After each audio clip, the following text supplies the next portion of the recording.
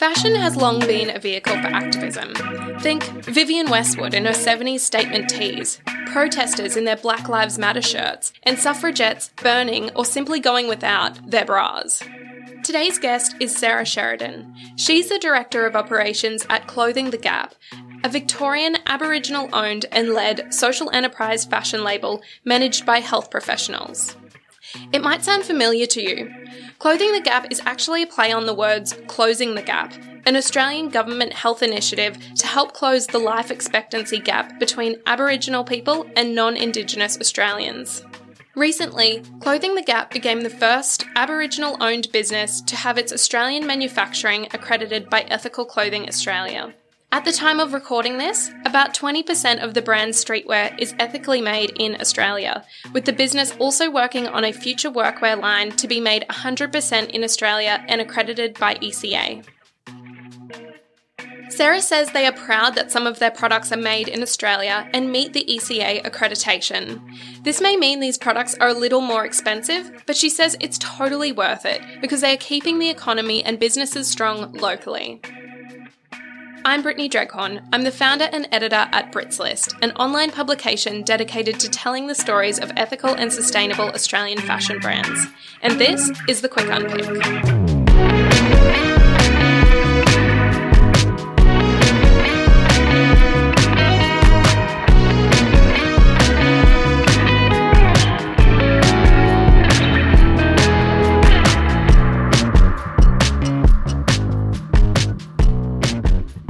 Sarah Sheridan, welcome to the Quick Unpick podcast. Thanks for having me, Britt. No worries. Sarah, you're the operations manager at Clothing the Gap. Can you tell me about this label, non-for-profit social enterprise organisation? Sure. So Clothing the Gap is an Aboriginal led social enterprise where we use fashion as a vehicle for making social change. So at Clothing the Gap, we're really passionate about creating merch with a meaning that enables us to self-fund the work that we do in health promotion, advocating, educating, motivating and celebrating Black excellence within the community. So essentially, Clothing the Gap started as a fashion label underneath our health promotion brand called Spark Health. And then Clothing the Gap just continued to grow, and people really liked what we were creating. And then it kind of grew enough legs to become its own thing. So Clothing the Gap, most people don't actually really realise, but it's actually really, really new. Yeah, wow. And so you said it's been growing, but I mean, the growth has just exploded recently. You've been all through the press. You were just telling me before we came on air that you've had hundreds of media mentions in the last couple of weeks. What's all that about? Yeah, so one of the things that we really love at Clothing the Gap is that because we are so independent and that we're not attached to any funding or anything, we have a really unique and agile platform to be able to advocate for issues that we really care about. And one of those issues that we're really focused on seeing some change in the space is around the copyright and licensing agreements over the Aboriginal flag. So many people don't realise that the Aboriginal flag is actually a copyrighted piece of work, which means that the copyright creator, Harold Thomas, is actually well within his legal rights to license that copyright to people to reproduce his work, which means that there are 3 licensing agreement holders in the world at the moment, and they control the use of the Aboriginal flag across the 3 product areas being flags, gifts and souvenirs, and clothing. So a non-Indigenous clothing called non-Indigenous company called Wham Clothing currently hold the worldwide exclusive licensing agreement to use the Aboriginal flag on clothes. So in June 2019, when we started producing some merch featuring the Aboriginal flag on it, we received a cease and desist in which we had 3 days to stop selling all of our products featuring the flag. We were mortified that as an Aboriginal-owned and led social enterprise, we had to ask permission to use the flag. So my business partner and co-founder of Clothing the Gap is a woman by the name of Laura Thompson. She's a Gunditjmara woman and she does all of our designing in-house, which I'll tell you a little bit about later. But so when we heard this, we decided that this was something that we couldn't stay silent on. And we chose to use our brand's voice to advocate for change. So we started a petition. That petition now has 140,000 signatures on it. It's been elevated to Parliament on numerous occasions. We saw over Sir Doug Nicholls' round when the AFL announced that they would be removing the Aboriginal flag from the centre of the ground, which is, it's always been painted in the centre of the ground throughout so Doug Nicholls round or Indigenous round for many, many, many, many years. So people were really shocked that wasn't going to happen this year because of the licensing agreement. And people really wanted to see that change. So all 18 AFL clubs ended up coming on board to walk alongside the Free the Flag campaign and chose to warm up pre-game all weekend in the campaign T-shirts, the Free the Flag T-shirt. That is incredible. So fashion's always been, like forever, as long as we've known fashion to be what it is, a vehicle for change. But to see it happening on home soil, I think it's really, really important, and what a super important, initiative to get behind. Obviously very aligned with your values, which we can talk about, I guess, a bit more now. Like a big part of Clothing the Gap's why is to actually add years to Aboriginal people's lives.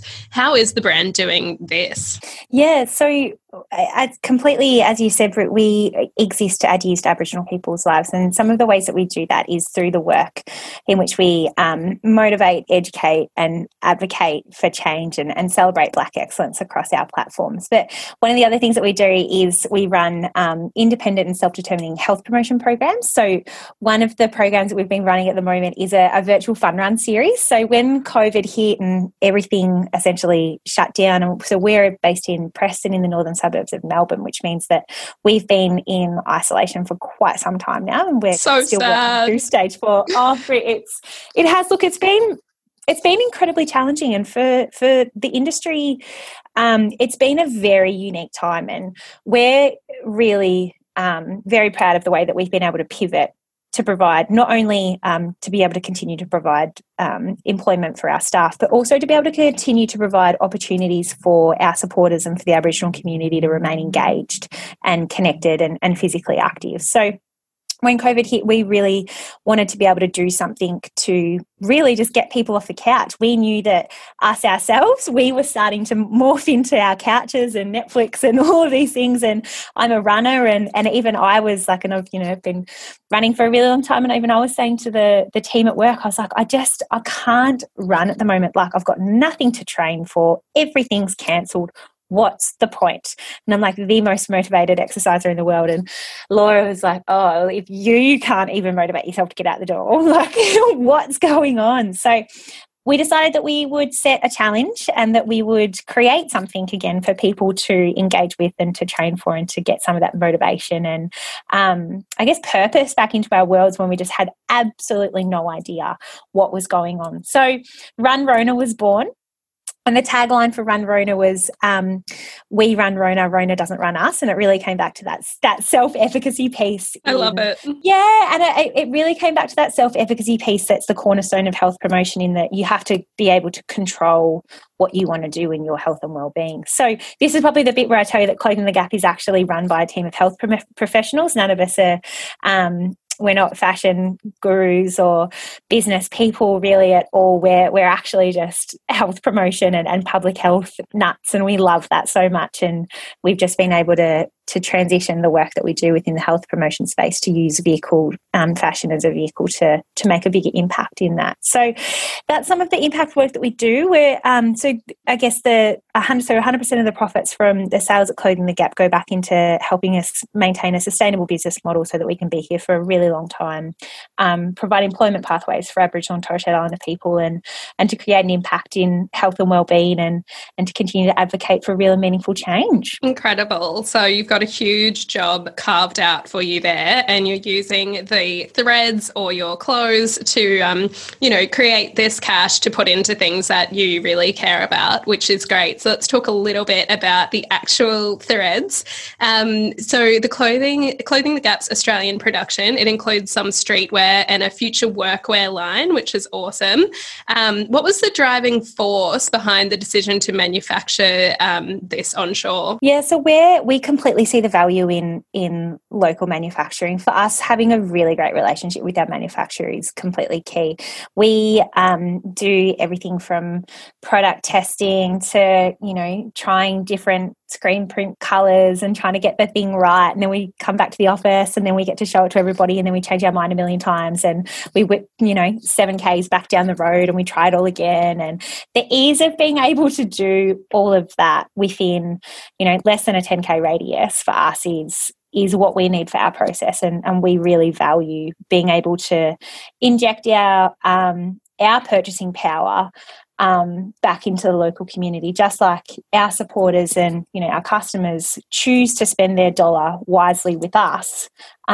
We have a responsibility to think about where our buying power goes, and we want to see that invested back into the local community as much as we can. I have been hearing a lot of that in terms of local manufacturing really being that ease of process in terms of design and manufacturing, getting to be very nimble in the way that you do bring designs to life. So it's a clear benefit that I am hearing.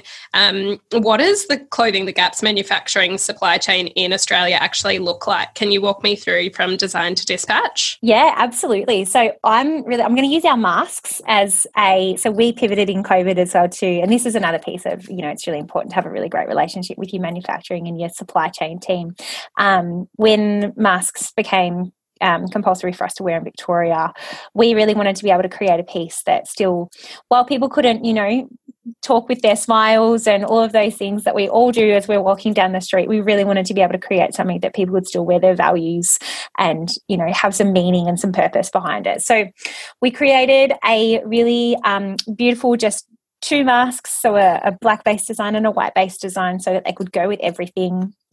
And they start, so the process for us, it starts in-house with Laura, who, as I mentioned before, is a Goonage Mara woman, and she's our in-house artist. And, all things small business, everybody wears a million hats. So Laura's is our in-house designer, and then it goes from Laura and Sienna, who's head of brand and marketing. So tweaking how does this look and feel? What does it say about Clothing the Gap? What's the image piece? From there, it goes into product development, which is where our local manufacturing partner comes in.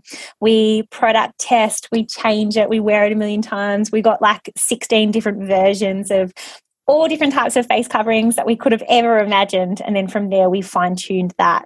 And then we're able to start the actual manufacturing process, which, as I said before, happens just 7Ks down the road from us, which is fantastic. And we're really proud that they're working through, they're part of the union as well. So that means that, we're able to sign off on the documentation that we require. We're really excited that we're the first known Aboriginal brand to have ECA accreditation. So we're really excited about that. And then once a product's manufactured, it comes back to us. And then we love that we distribute our own products in-house. So I'm really excited about this bit, because when we first started Clothing the Gap, and, essentially it was Laws and I and Laws' daughter packing orders, after we'd done the office things. And at the start, we're really excited. We're like, one day we'll be able to give all of this to somebody else, and we'll just ship it off to a distribution centre and they'll do it all for us.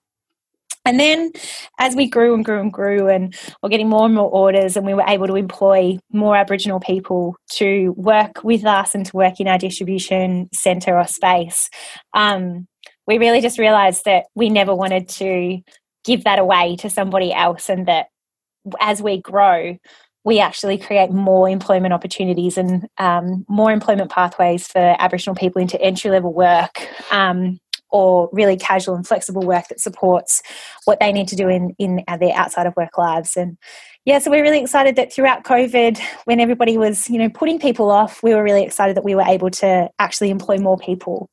And we have a really high number of Aboriginal and Torres Strait Islander young people that work with us as well. So, and then from there, it goes out into people's homes. So we do, we do love that our process, especially for our masks, happens within a 10K radius.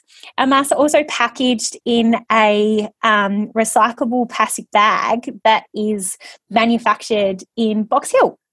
So not too far away from us either. So the entire bag is the entire mask. It all happens within less than a 25-kilometre radius. So we're really excited about that. Yeah, that is so good because as well, by doing it within that radius, you're also lowering your environmental impact.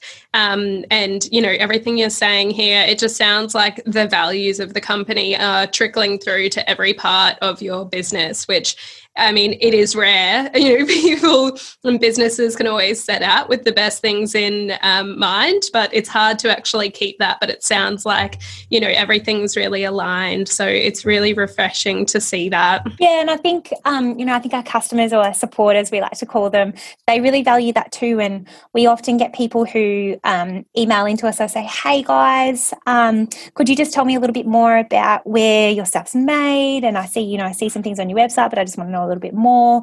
And when we let them know, our whole process and where everything goes from start to finish, they're always so stoked to hear just how much we care about that too.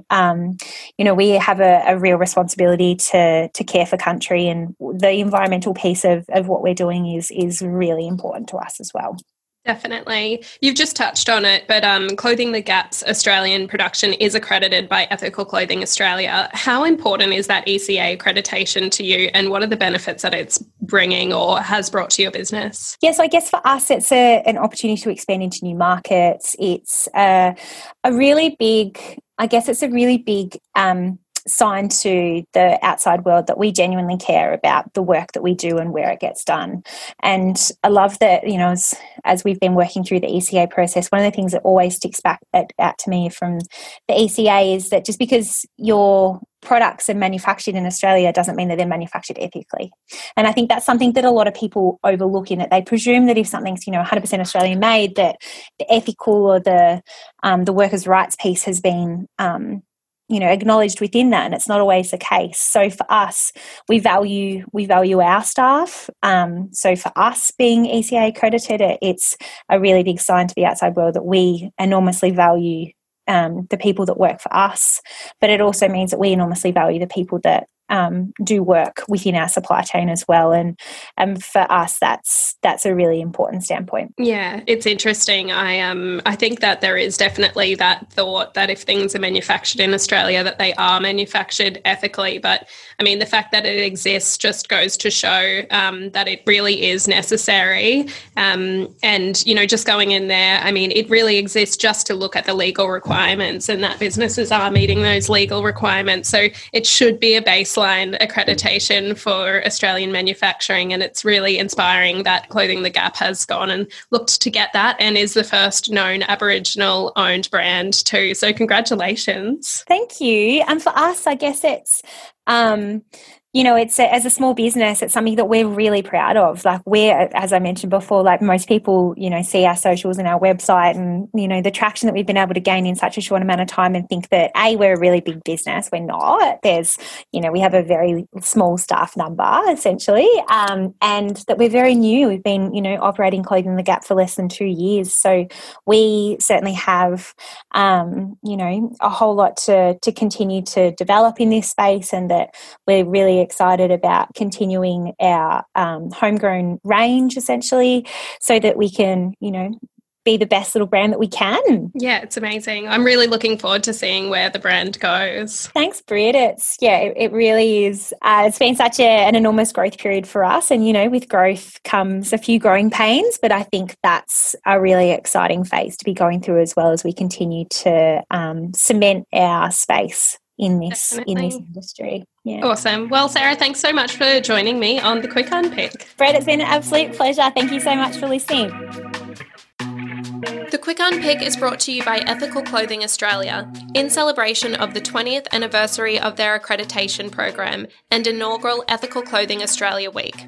This podcast is produced with assistance from the Content Division. Music is by Brisbane-based artist Sasha McLeod, also known as Psycho. That's SYCCO. Catch the full first season of The Quick Unpick wherever you get your podcasts, starting this October.